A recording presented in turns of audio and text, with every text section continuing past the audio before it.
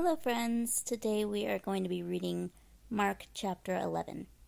As always, before we begin, let us go ahead and pray over the word that we will receive today. Dear Heavenly Father, Lord, we thank you for the day that you've given us. Thank you for the people in our lives. Thank you for the many blessings that you pour down in our lives.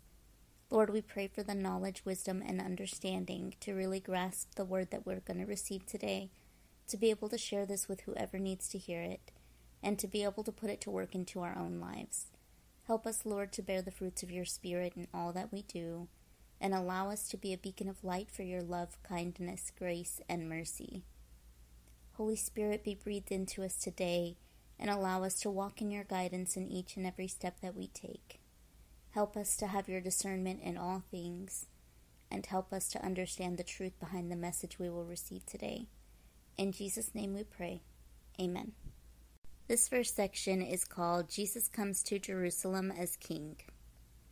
As they approached Jerusalem and came to Bethphage and Bethany at the Mount of Olives, Jesus sent two of his disciples, saying to them, "Go to the village ahead of you, and just as you enter it, you will find a colt tied there, which no one has ever ridden.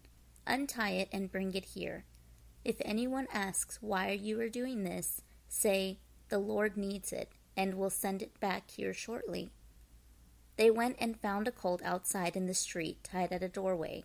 As they untied it, some people standing there asked, "What are you doing untying that colt?" They answered as Jesus had told them to, and the people let them go.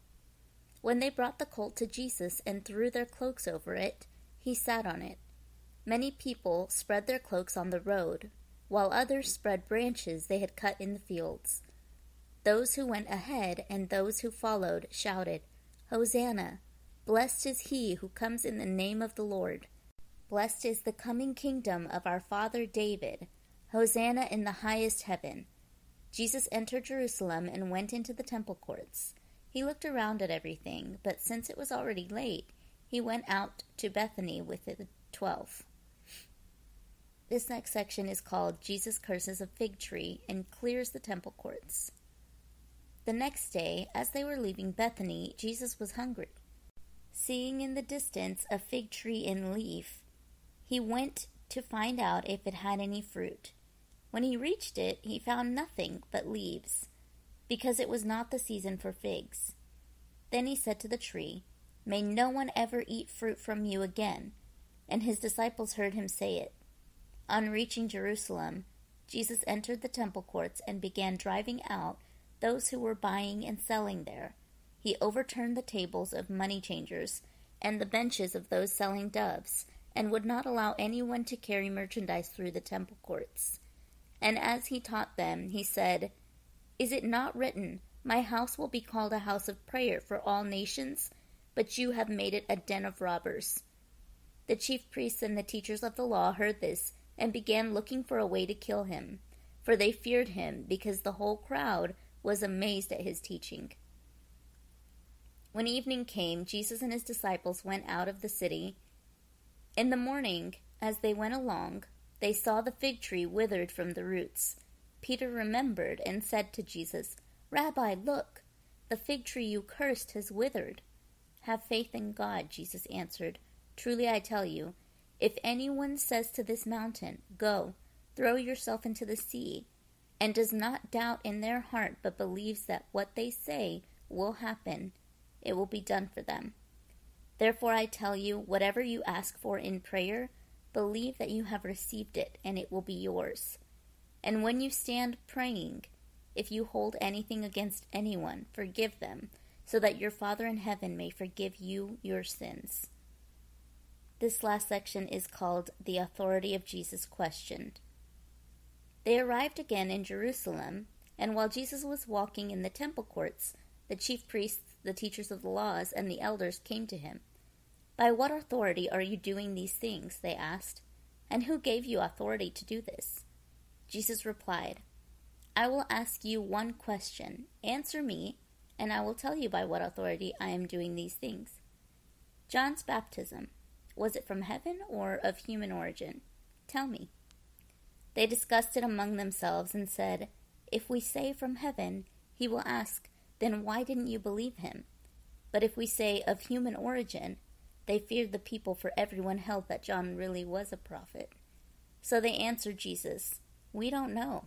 Jesus said, "Neither will I tell you by what authority I am doing these things." So that is the end of chapter 11.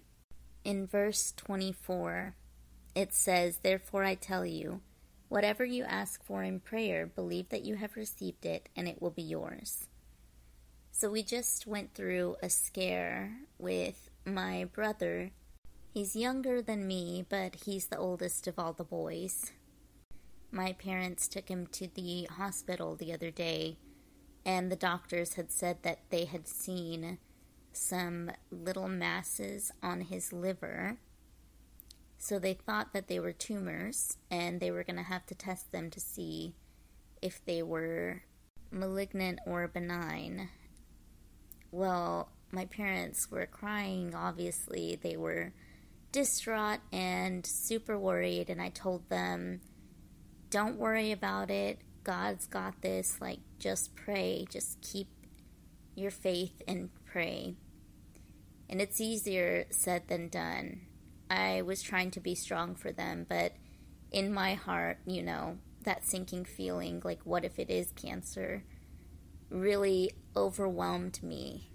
And it took me a little bit, but I finally got on my knees and I prayed to God that please let a miracle happen. Please let them have just read something wrong, and let this just not be anything that could hurt him. So then the other day they called and said he wasn't going to need to have surgery.